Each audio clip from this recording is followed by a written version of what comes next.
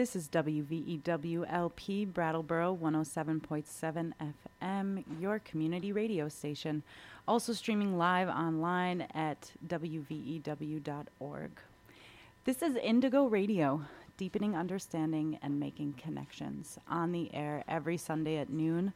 We are a group of educators seeking to learn through engaging with others in our community and throughout the world. You can also find us on Facebook and Instagram at Indigo Radio, and our show is recorded and posted to SoundCloud and podcast on the iTunes Store. The views and opinions expressed on this program are those of the host and guests, not the radio station. Great. So today our topic is the prison strikes that have been going on since August 21st.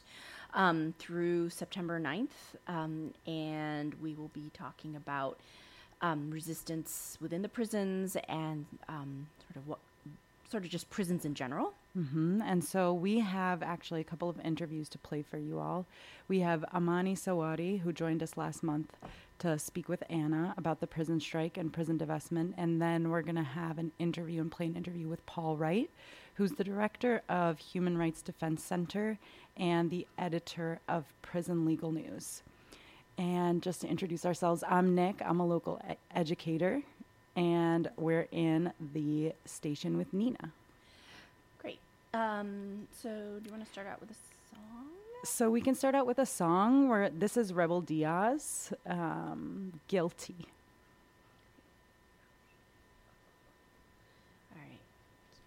All right, so while we wait for Nina to pull that up, Anna ended the last show on the National Prison Strike, which Amani had also joined us on that show, with some numbers that I'd just like to repeat for people. And these are numbers from the Bureau of Justice, so straight from the government numbers. At the end of December 2016, upwards of 6.5 million people were supervised by the U.S. correction systems. And those are adults. So 4.5 million were under community supervision, which is parole or probation, and around 2.1 million were incarcerated. And most of the numbers that I've read outside of government numbers have said that between 2.2 and 2.5 million are in prison, and that depends as people are being pushed in and out of prisons, awaiting for trial, and detained because they can't afford bail. So we're going to go to the song, and then we'll come back to talk about Vermont. The U.S. has the fastest growing prison population in the world. Well, it's like the real estate boom. Except, of course, the problem with real estate, you eventually run out of land. You never run out of people to put in prison. Capitalist system of America, the U.S. military, the FBI, CIA, ATF, ICE, Homeland Security, and your neighborhood police. They stole 3/4 of Mexico in 1848, abducted Africans and then sold them as slaves. Genocide against the natives, and for that we give thanks. Wrote their history books and made themselves great. There's two types of crime: power and survival. Crimes that deal with power are the ones you might not find, dude. Look at the trillions that were stolen from the Wall Street bailout, and Mumia's still stuck in a jailhouse. They sick, they killed little Ayanna Jones. She was 7 years old, man, the story gets old. Look at the wars, look at colonialism. Look at the trade agreements and the profits from their prisons. We know the aggressor, they train them in Georgia at the School of the Americas, where they teach torture. My father's a survivor, he talks about it often. Thousands disappeared, no funeral or coffin. And I can't harm them without the charge of terrorism, but they the terrorists, I charge their whole system. From the filthy politicians to the lying professor, guilty as charged, we convict the oppressors. Yeah, we plead our case, stay to the crook, stole the book, they in the court of the people, redeem them, pay their debt to society, return what they've been robbing. To the racist hate and ethnic studies, to the rich cutting school funding, to the bosses denying our right to unionize. We say they are guilty as charged. No immunity clause, no impunity, no. Put them behind bars, get them all. The killer cops, the gentrifiers on the block, the CIA black ops. Undercover, overseas and on your corner, at the border, big brother trying to control us. Hold up, what is we facing? Guilty by association, that's how they profile racially. Slavery been abolished, that's common knowledge. Except they put a clause in, see it's legal if you're locked in. To keep making profit, they keep wages low. By keeping a sector of society out of work, unemployed, roam the streets, precincts deployed, more police. Capture and contain, ain't much change. Racist capitalists aim to keep us in chains. I rest my case, they to the crooks. All right, welcome back here with Indigo Radio. I'm Nick, and Nina's with us today on the board. In the studio, we're talking about the National Prison Strike, which ends today. So just to talk a little bit about Vermont, Nina, Anna had given us numbers on the last show, and so I just wanted to repeat them, that about 1,600 people are incarcerated and held in Vermont, and another 500 to 700 are in prison outside the state. So it costs about $60,000 to hold a person prisoner in Vermont. So a conservative estimate with the number of prisoners that are being held is about $100 million per year. Yeah. Which is a lot of money. Right. And a lot of that money, it's like, where does the money go? Right. Because prisons, you have to feed them, and then the money goes to Aramark or Sodexo, and you have to clothe prisoners, and where does that money go? So the money ultimately comes out of public funds into private hands. Right. And a lot of, even if a prison itself is not privatized, the services in the prison are. Yeah. So like sending an email through an emailing system, that emailing system is purchased by the state from a corporation. Right. Is just an example. And so we're talking about prisons because there has been a prison strike going on since August 21st. It ends today. And it is in response to the prevailing prison conditions inside the U.S. And so Jailhouse Lawyers Speak out of South Carolina called for the strike, which started on a day commemorating the death of the murder of George Jackson. And it ends today, which is September 9th, on the commemoration of the Attica Uprising. So just to give you a little brief history about Attica, Attica is a New York state prison. And in 1971, there was an uprising that took place, and prisoners were calling for and demanding for better living conditions and political rights. So around 1,000 people in prison in Attica rose up to take control of that facility, and 4 days of negotiation followed.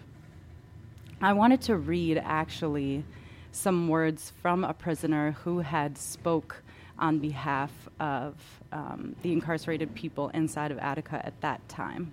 His name was Elliot James Barkley, and he was only 21. So he said, "We are men.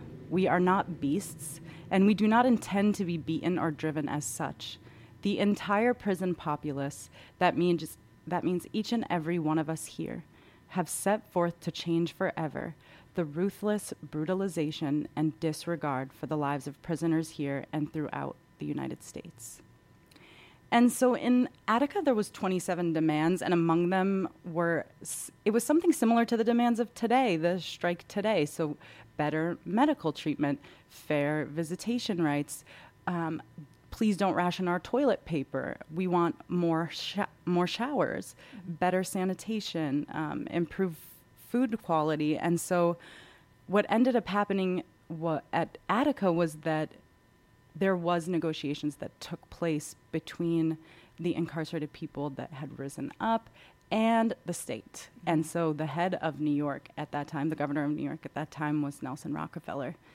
And he refused to meet the demands of prisoners, particularly the provision of amnesty after that uprising ended. And so what ended up happening was the National Guard was called in, there were local and state troopers that were called in, and literally there was just a barrage of bullets that ended up killing 29 people who were incarcerated and 10 hostages.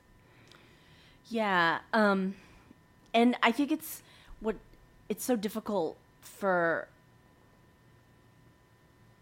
this particular issue because the way the public views prisoners, right? And so they see prisoners and they think they've committed some kind of crime and they belong there.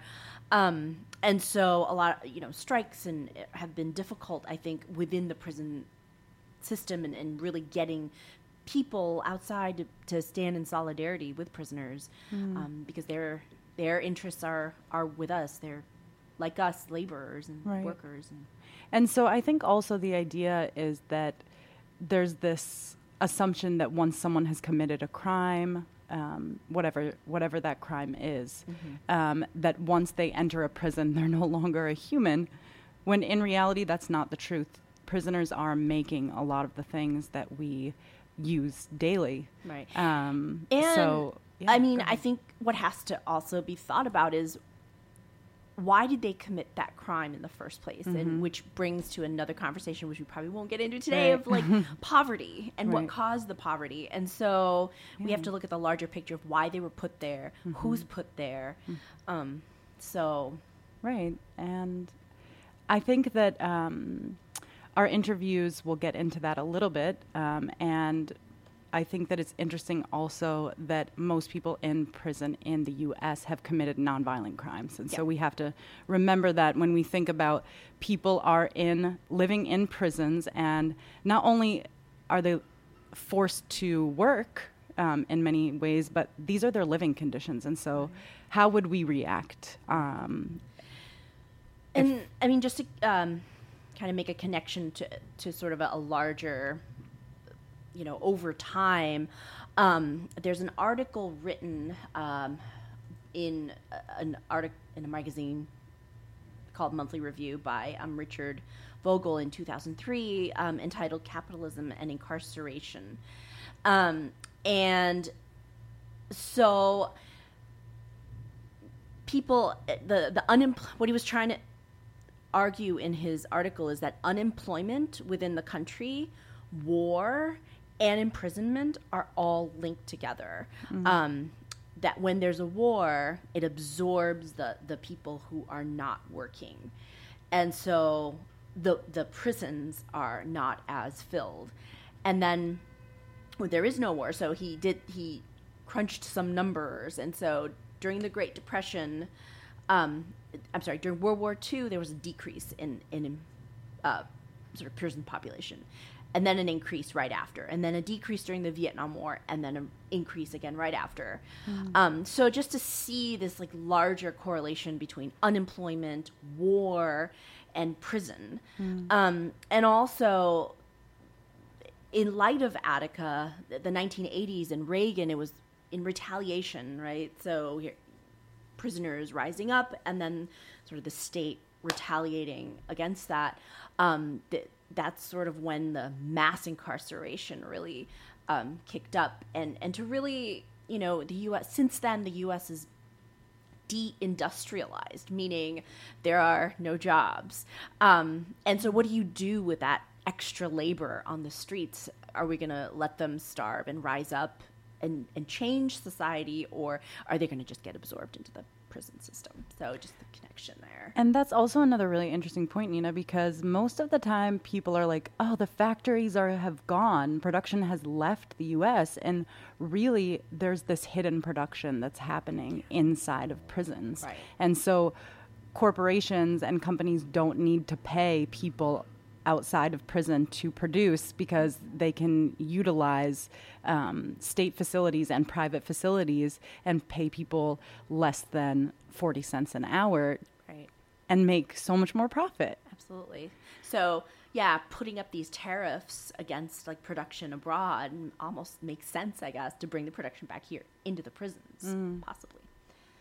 All right, so we're going to go to this interview with Amani Sawari. She is a writer, poet, and organizer working on behalf of the national prison strike that began on August 21st. She was recruited by the group Jailhouse Lawyers Speak, an incarcerated group of prison rights advocates. She takes guidance from the group, and her website is hosting the strike. You can find that on the Indigo Radio Facebook page. And thanks to Anna for interviewing her. I'm here with Amani Sawari, and Amani is with is working on behalf of the Jailhouse Lawyers Speak, and we just want to get a couple of updates about the strike, which is ending on September 9th. So, Amani, can you give us just a general update of the strike as it's nearing the end of the date? Yeah, so strikers are still facing heavy repression on all fronts. Lockdowns have been going down, leaders have been sent to solitary, people participating have been sent to solitary. Hunger striking seems to be the most popular effort, although boycotts and commissary boycotts, telephone boycotts, things like that are very hard for us to record at this time. So we're really waiting to get all our final reports until after the strike ends and communication lines open up a bit more for prisoners. But at this point, we are in at least 12 states and at least 30 prisons in those 12 states. So California, there are 2 prisons. Florida, there's 5. Georgia, there's 2. We've got Indiana in 1, Michigan in 1, Texas in 3. New Mexico, we've got 1, and also in New Mexico's Lee County facility, they have been on lockdown status since the morning of August 20th. In North Carolina, we've got 3 prisons. In Ohio, we've got at least 2 prisoners striking in the Toledo Correctional Institution. David Easley and James Ward were both moved to isolation for participating in the strike. And the officials there have cut off their outside communications. So on top of them being moved to isolation, a lot of prisoners have also not been allowed to make calls or send mail out or receive mail. Their mail is being heavily censored, so they're suffering from really, really high effects of repression. South Carolina, we've got 6 institutions there participating. Also, we've got 2 federal prisons at least, FBI Manchester in Kentucky and FBI Edgefield in South Carolina. And then we've also seen solidarity outside of the U.S., overseas in Nova Scotia, Canada, Palestine, and Germany.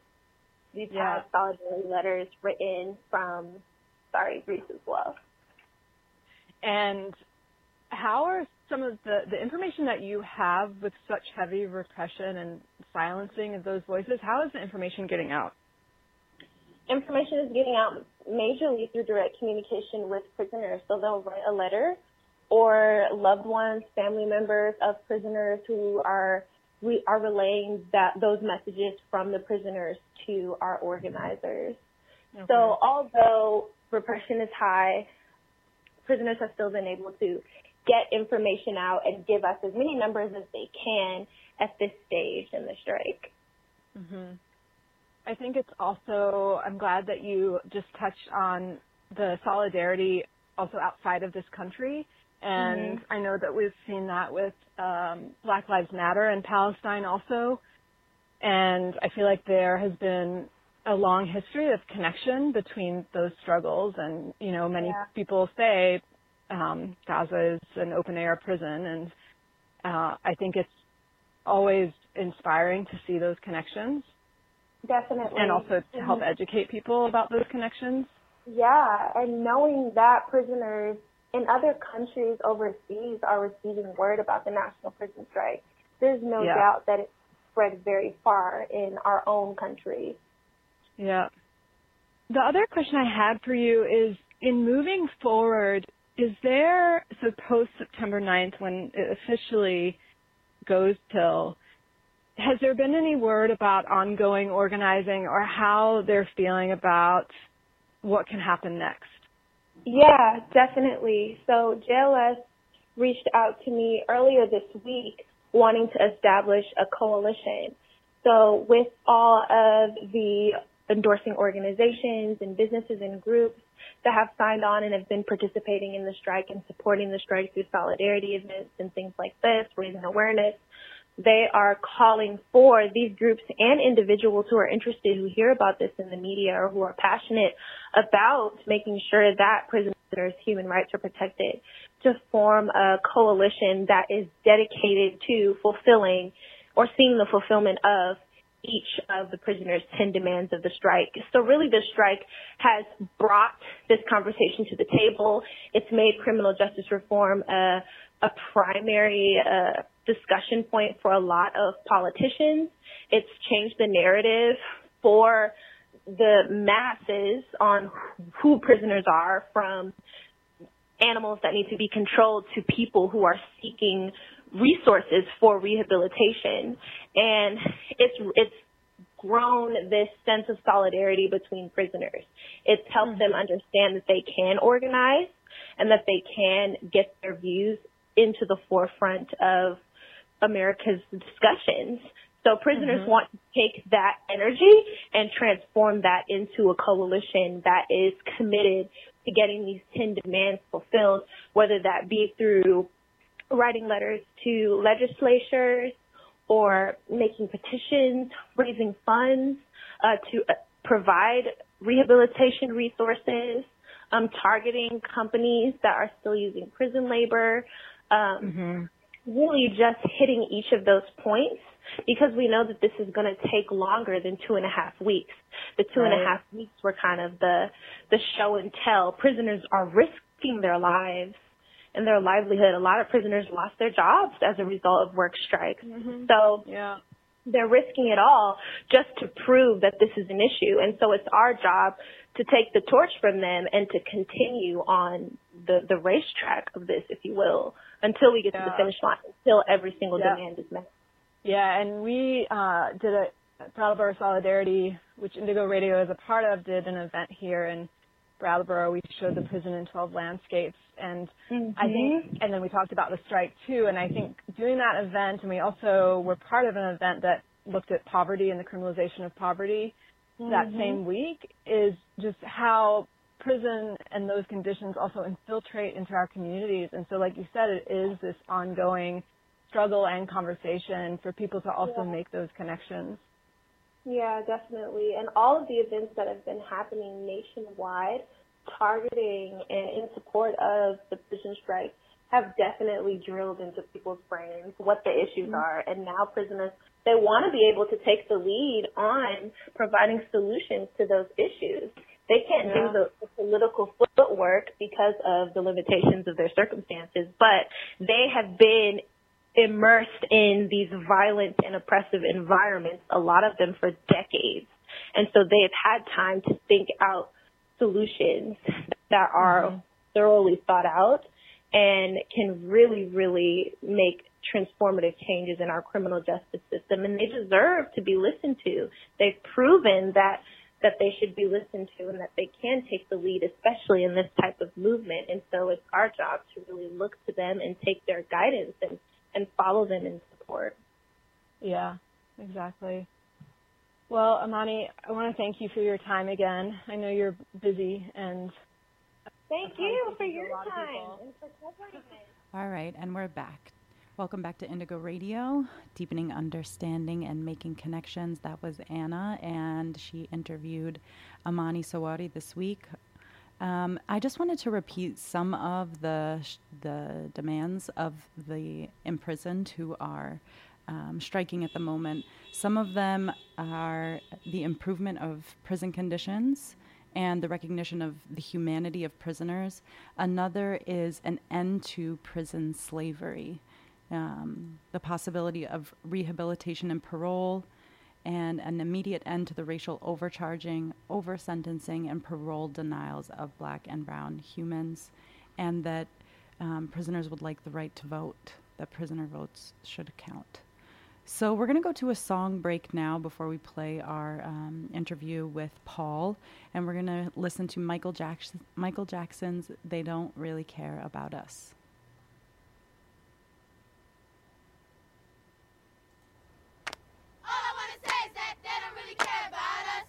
People say, we know the truth. All I want to say is that they don't really care about us. Enough is enough of this garbage.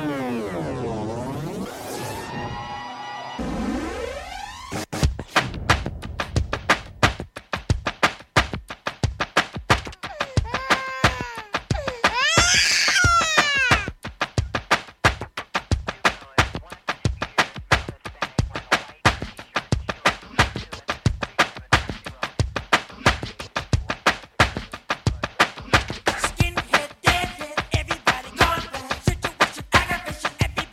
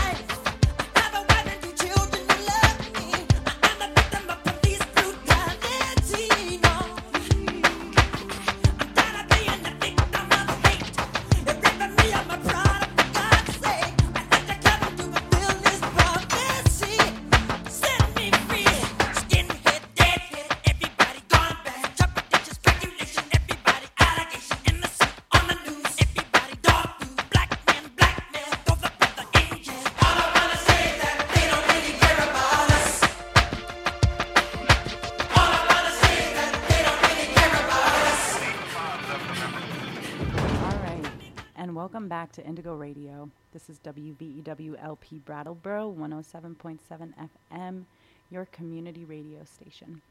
And so that was Michael Jackson, They Don't Really Care About Us. There's a version of that video that was published that is not the one that we just played, right, Nina? Right. So, I mean, the one that I'm familiar with is his video that he took in Brazil in the favelas. Okay. But this one's actually in the prisons. Right. So I find that interesting that it wasn't. So you can just look that up on YouTube as the prison version. So we're going to go to our an interview with Paul Wright that was recorded this week. Paul Wright's the editor of Prison Legal News and the director of Human Rights Defense Center, both which were once based in Brattleboro, and now they are based in Florida. So thanks, Paul, for being on the show, and we hope you enjoy this interview. Hello, Paul. Thank you so much for joining us on Indigo Radio today. Hi, thanks for having me on the show. Could you introduce yourself and tell us a little bit about Prison Legal News and why the organization started? Yes, Prison Legal News is a monthly magazine. We report on legal news and developments involving prisons and detention facilities. And I started the magazine in 1990 while I was in prison in Washington State. And we started the magazine because we felt it was important and necessary for prisoners and our families to have a voice in what passes for the criminal justice system, and that we wanted to be able to basically communicate around what was happening and also be able to, have a voice and organize around the struggle for progressive prison reform and change. And we started initially as a statewide newsletter, and we've slowly grown. By the mid-'90s, we're basically a national publication, and we had subscribers in pretty much in all 50 states. And these days, we've got around 9,000 subscribers around the country. We also published another magazine. We started a new magazine late last year called Criminal Legal News, and basically that reports on policing and criminal law and procedure and sentencing issues like the death penalty, 3 strikes and parole and probation and things like that. So those are kind of some of our broad activities, and as some of your listeners may recall, I lived in Brattleboro from 2004 until 2013, and our office was in West Brattleboro right above the post office for a number of those years. Right. And so for our listeners who want to find out more about your organization, where can they go? If you want to find out more about Prison Legal News and what's happening there in prisons and jails, you can go to www.prisonlegalnews.org. If you want to know about the criminal law system and policing issues and mass incarceration, you can go to www.criminallegalnews.org. And all of our issues of both magazines are available online.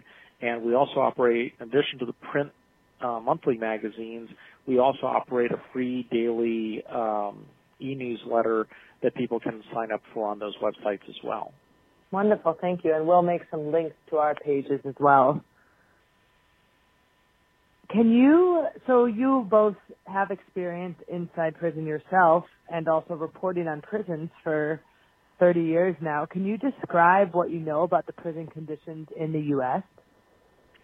Yes, basically I think it's just fair to say that prison conditions in the U.S. range from horrific to barbaric.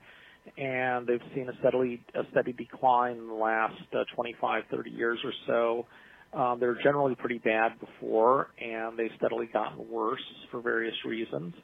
But the biggest one is just, the indifference, if not the outright hostility by politicians in the executive and legislative branches of government to the prisoners in their care and custody. So just basically, as the prison population has expanded exponentially, the conditions have also worsened exponentially. And a big part of the problem is just that pretty much no one in a position of power in this country really cares about how prisoners in custody are treated, how they're kept captive, or things like that. And so you see the prison population continues to rise and grow on the one hand, and then on the other hand, it's also rising and growing, the conditions continue to worsen and get worse and worse and worse. Mm. And it's interesting because we're taught that prisons are places for rehabilitation for people who have done wrong in society. Can you comment on that idea? Yeah, I don't even know that it's even an idea anymore in the United States. There was some lip service paid to that notion back in the maybe in the 1970s briefly, and the main thing that seems to have come from that is that prisons changed their names to correction centers, prisoners became inmates, and guards became corrections officers. But I think that the primary purpose of prisons for all, if not most, of American history has been basically to destroy people as individuals and to destroy them and atomize them and basically establish the supremacy of the state and state power over its citizens. There's success stories or stories of people that came out of prison better when they came out than before they came in range from, sparse to non-existent. So you don't really hear prison officials, bragging or taking credit about all the wonderful work they've done in terms of helping prisoners become better people when they're released. Mm-hmm. So, basically the only thing they're really good at is caging people. And, they can take as much pride as they want to in caging a population that is pretty much, with very rare exceptions, all poor and predominantly mentally ill, functionally illiterate, and, otherwise disadvantaged. So, that's kind of what the job is. And you worked for a long time in Vermont, so I'm wondering if you could talk about any specifics to the conditions or to the experiences of prisoners who are incarcerated in Vermont. Sure. I think that one of the things that, for me, one of the things that was good about seeing Vermont, and not just Vermont, but also the other New England states like New Hampshire and Maine and stuff like that, is, I think on the one hand there's this notion that because Vermont enjoys a reputation as being politically progressive and whatever, that, somehow its prisons must be better and stuff like that. And in some respects there's differences. Vermont prisons, generally don't have the brutality or the violence, the levels of violence associated with a lot of other prisons, either from prisoner-on-prisoner violence or staff-on prisoner violence. But in other respects, though, they're very typical of prisons in the United States. The medical care ranges from bad to abysmal, and, prisoners routinely die from a lack of medical care, from a lack of mental health treatment and care. That's number one. But the other thing that's really characterized Vermont for like the last 20 years is its huge reliance on private prisons and keeping prisoners out of state facilities, because basically Vermont lacks the will or the financial wherewithal to build more prisons. So rather than building prisons, they send Vermont prisoners out of state. And it's interesting because, some of the proponents of mass incarcerations cite the use of prisons as basically, or the attempted use of prisons as engines of economic development, where the notion is that by caging people, they hire people to watch over the caged prisoners, and so therefore this is a jobs program, generally for rural white disadvantaged communities. And what we see, though, is that, because of that, because of their sending Vermont prisoners out of state, you don't even have that supposed beneficial aspect of mass incarceration, where people are being provided jobs. So, and I think for the last 10 years or something like that, various governors have promised to end the practice of sending Vermont prisoners out of state. But to do that would require that that Vermont enact some type of meaningful sentencing reform, and the two things that need to be done to reduce or end the sending of Vermont prisoners to private prisons out of state would be either enact sentencing reform to reduce sentences and reduce the number of people go to prison, or build at least one more prison in Vermont to handle the excess prisoners. So far that has not happened. Neither one of those has happened. But we see that whoever the the private prison contractor is at the time. They make regular donations to legislators. They make regular donations to the governor. And basically the Vermont taxpayer money, along with the prisoners, keeps flowing to these companies. I just heard that Mississippi won the bid for Vermonters to be going to prisons there, which is concerning since last month 13 prisoners died in custody. Right, and the thing is with all this is that, this is a real race to the bottom, and, when you talk about the bid, all too often the bids aren't, the so-called bids aren't really decided in terms of, who submits the lowest bid, but usually it comes down to who has the best lobbyist, who's greasing the wheels of government procurement the most. And in past years, CCA or GEO or whoever had the contract at the time, they've been routine donors and contributors to the governor's inaugural fund and, to the election campaign funds of various state officials. So, that's kind of one of those ongoing, those tend to be kind of like the ongoing issues with these companies, as they don't get these contracts based on the merits of who can provide the best service for the lowest price, but rather they get them just to the extent that they, have the best lobbyists and make the most campaign donations. And based on what you know, do you think that the conditions within private prisons are different than those of state-run prisons? Yes, they're definitely, they're definitely different. Whether or not they're better or not is, I think, relative. Ironically, in a place like here in Florida,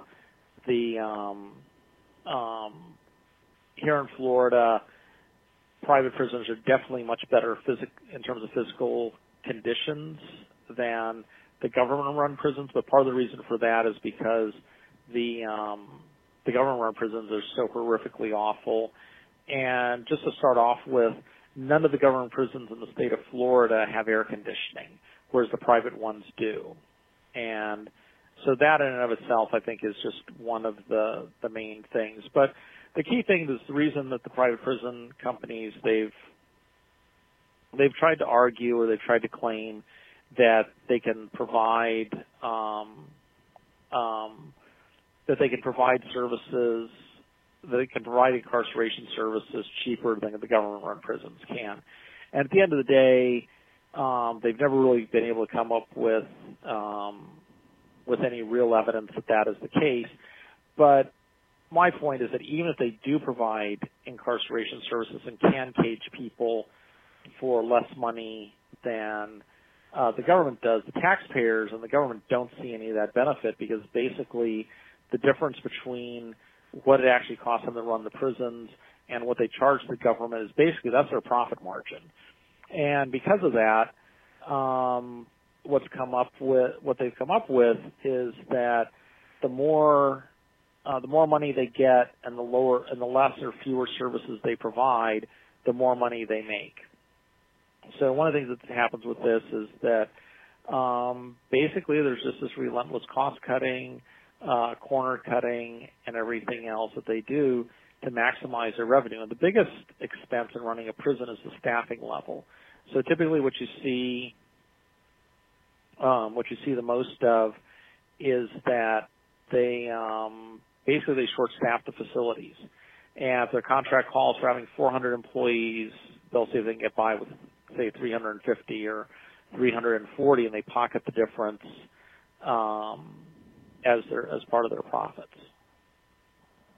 Yeah, and so you're kind of setting the stage for us, describing the conditions in prisons for the current prison strikes that are happening that started on August 21st and they end on September 9th, which is the day that we'll be airing this show. I'm wondering if you could talk about what's been happening with the prison strikes, why people went on strike, what some of the updates are of those strikes, and how your work connects to that resistance in prison. Sure. And I guess that part of the thing is, I think that it's important to understand that this isn't the first national strike. This is the second or third one that we've had. And what's really significant is that we're seeing prisoners for the first time attempt to organize on a national basis in terms of across state lines around the country, whereas I organized a statewide prison strike in Washington in the 1990s, and at that time that was the first time that had ever been attempted in Washington. Since then we've seen prison strikes in California and in other states. So so I think this is kind of like almost a qualitative and a quantitative move forward that people have that people have done this. So, and I think this is I think it's really important in that sense, and we're seeing the idea spreading, and I think we're seeing the idea spreading. But I think what's really critical about this is that this is the first time in American history where prisoners as a class, and I think the numbers may be small now, but across the board, prisoners are basically rejecting the notion of being enslaved and disenfranchised. And I think that one of the things is, when I see the thing about, how many prisoners are not participating, in a lot of respects, I don't think that it's so much how many are actually participating now, because I think when you look at if you look at issues in American history, like say, for example, say the women's right to vote, for example, or women's suffrage. And, I think when you look at that, how many women showed up for the first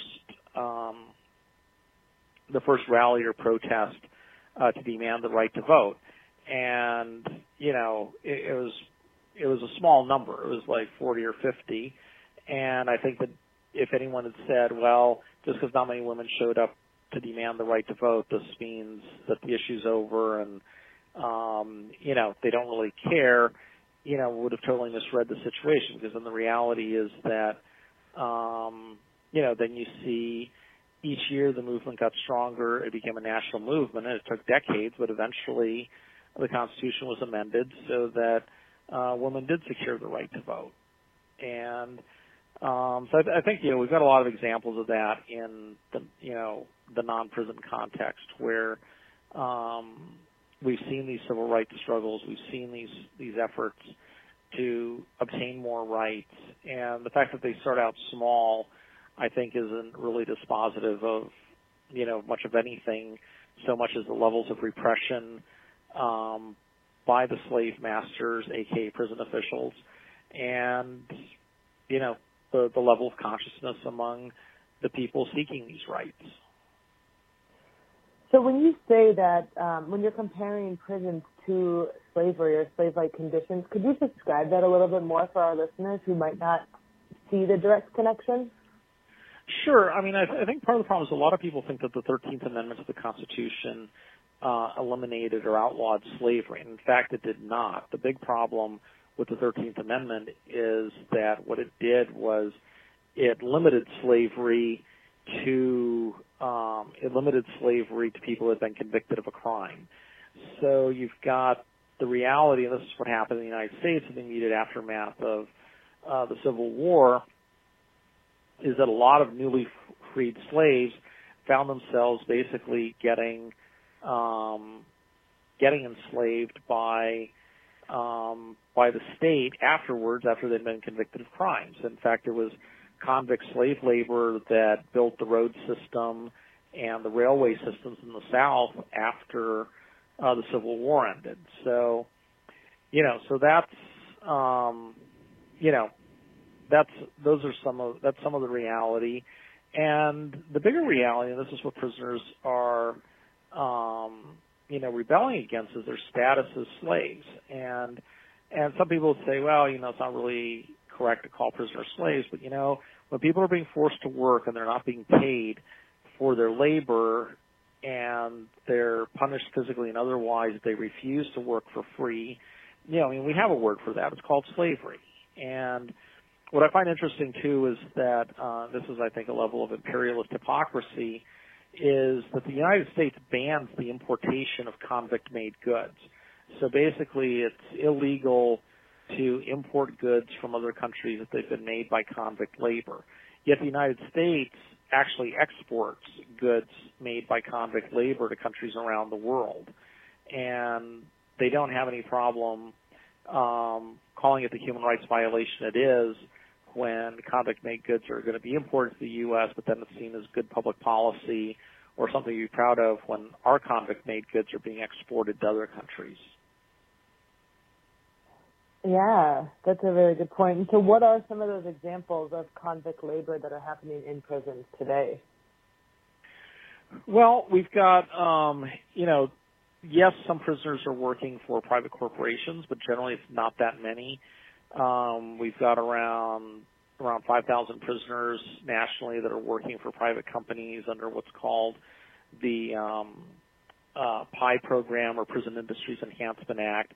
And this requires that prisoners be paid at least the minimum wage or the prevailing wage. The reality is they're all paid the minimum wage. But beyond that, though, the bigger problem is that prisoners don't actually keep that money. Is on paper they may be paid, say, $7 or $8 an hour, and then in reality they're taking home or keeping or being allowed to keep, $1 of it or $1.50 of it, if that. But even then, we just don't see. There just aren't that many prisoners doing that type of work.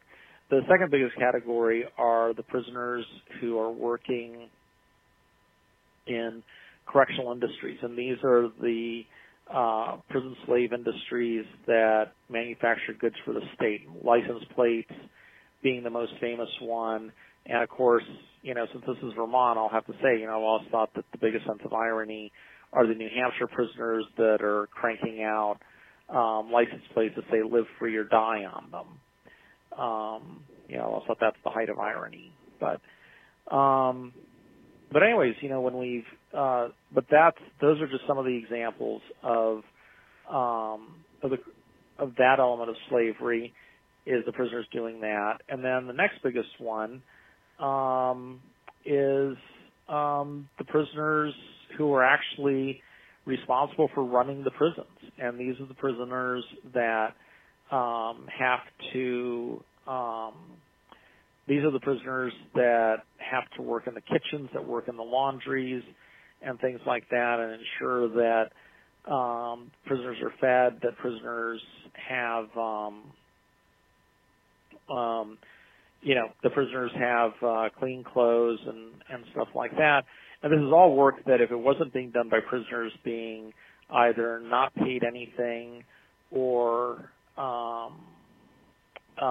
paid, nominal wages. I mean, and typically prisoners are generally paid so little it's not even called a wage. They just call it a gratuity. And so if you're faced with that, those numbers go into the hundreds of thousands. And the whole thing, too, is that if prisoners weren't doing these slave jobs, then presumably the government would have to hire someone to do this work. They'd have to hire someone to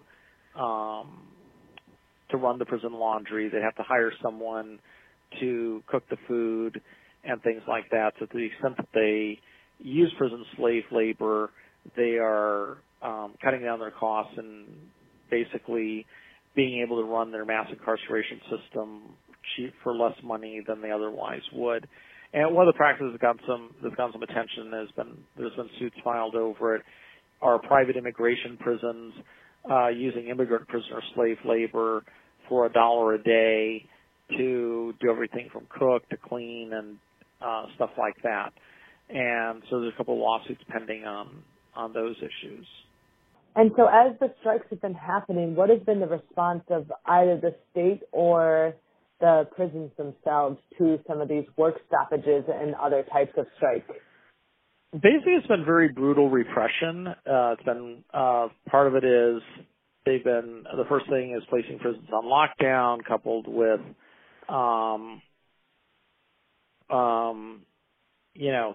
they're putting prisons on lockdown. They're seeking the organizers of the strikes with the goal of they're seeking strike organizers with the goal of punishing them. Prisoners participating in the strike are being placed in solitary confinement. They're being disciplined and otherwise, and otherwise being forced to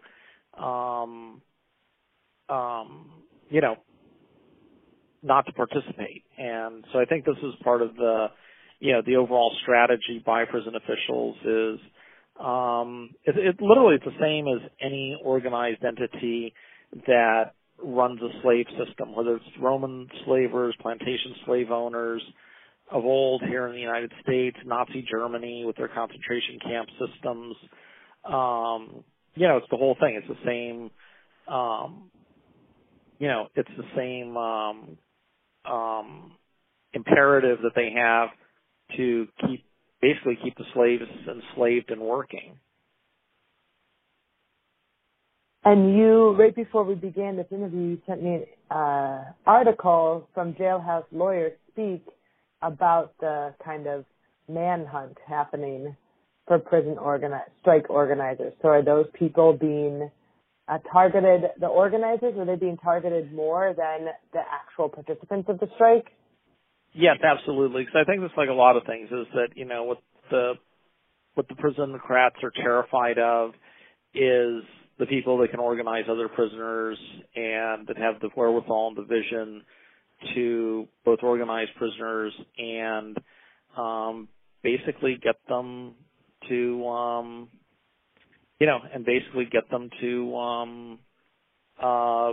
challenge their status of slavery. So that's just basically their whole that's basically like their whole thing, and that's what they're trying. That's basically what they're trying to do. Wonderful. And just as a final question, including you adding anything else that you'd like to add, what would you say, beyond this being like a national strike of organizing across many different states, what would you say is another inspiration or success coming out of these strikes? I think what's significant about it and inspirational about it is that for the first time in American history, in our 240-year history, or however long it's been as a nation, this is the first time, or these are the first one or two times now, that prisoners are aspiring to organize themselves as a class, as an oppressed population around these issues. And I think that one of the things that inspired me to start Prison Legal News, and part of the reasons that I've kept publishing it, is that I think that one of the key things is that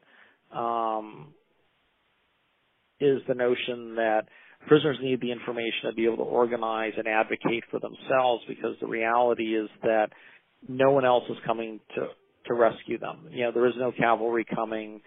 If you were a concentration camp prisoner in Nazi Germany, you could, kind of say, okay, let's just hold tight and try to survive this. And the Allied Army, the Americans and the British are coming in and to rescue us, or the Red Army is going to rescue us, and something like that. But if you're an American prisoner in these horrific prison conditions, no one's coming to rescue you. If you can't or won't organize for yourself, or you can't or won't do anything for yourself, the reality is that you're really screwed. No one's coming to help you.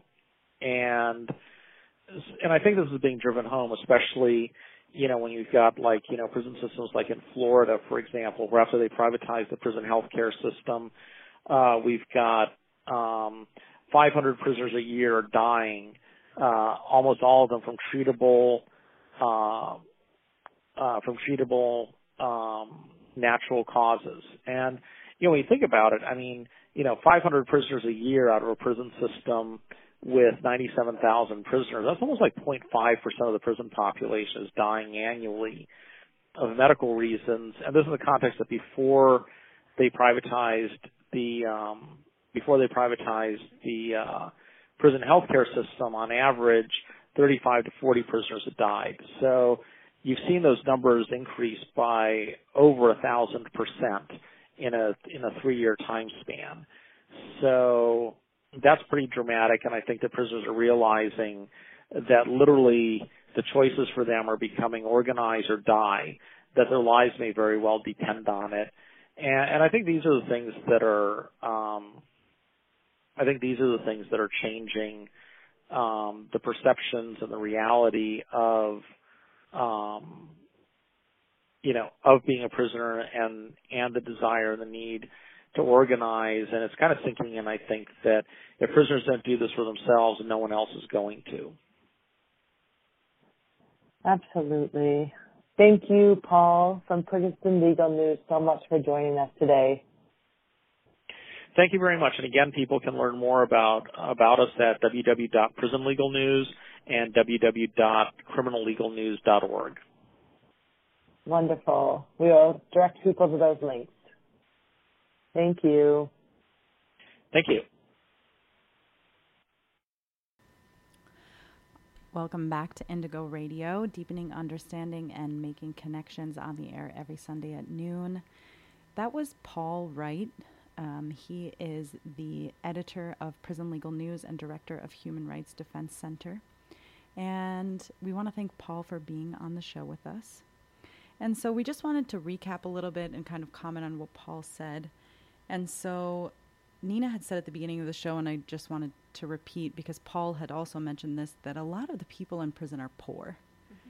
And that prisons serve as a function to hide the social problems that exist within our country. And so I wanted to read this quote from Angela Davis from her book, Abolition Democracy. She wrote, "Instead of building housing, throw the homeless in prison. Instead of developing the education system, throw the illiterate in prison.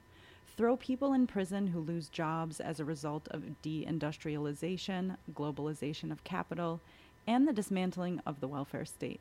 Get rid of all of them. Remove these dispensable populations from society. According to this logic, the prison becomes a way of disappearing people in the false hope of disappearing the underlying social problem they represent." Yeah.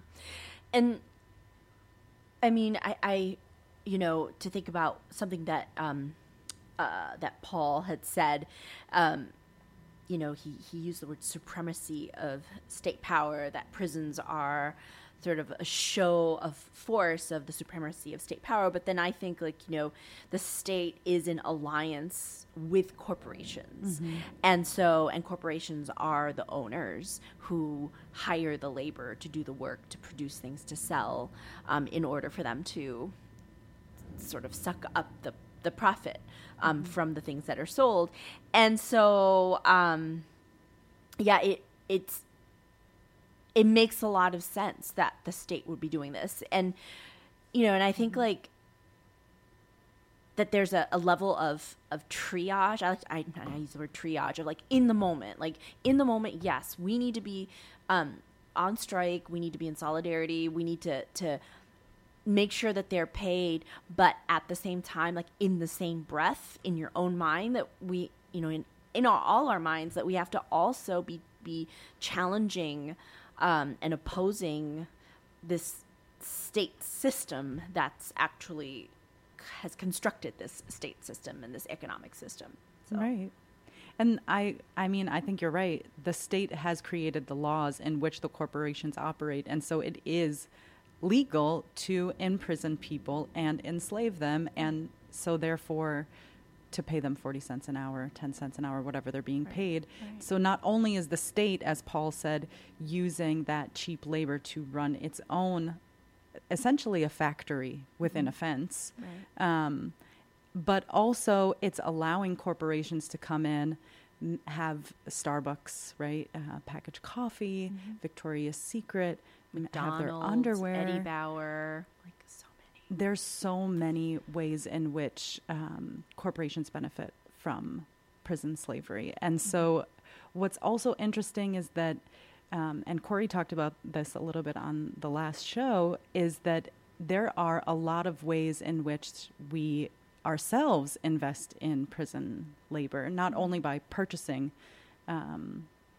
products, but for those of us that make salaries and have 401ks or retirement plans, our investments, maybe even in banks, that invest in prison labor and prison corporations. So those are things to keep in mind. Yeah, absolutely.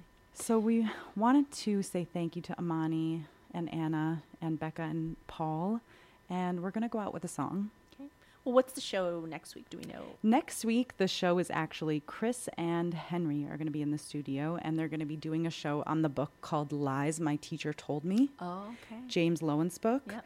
And they're going to be talking a little bit about fake news and what we teach and how we teach in our classrooms. And they are both teachers currently, one at BUHS and one up in Springfield, Vermont. So that'll be an interesting show. So we're going to go out with a song by Steel Pulse called George Jackson.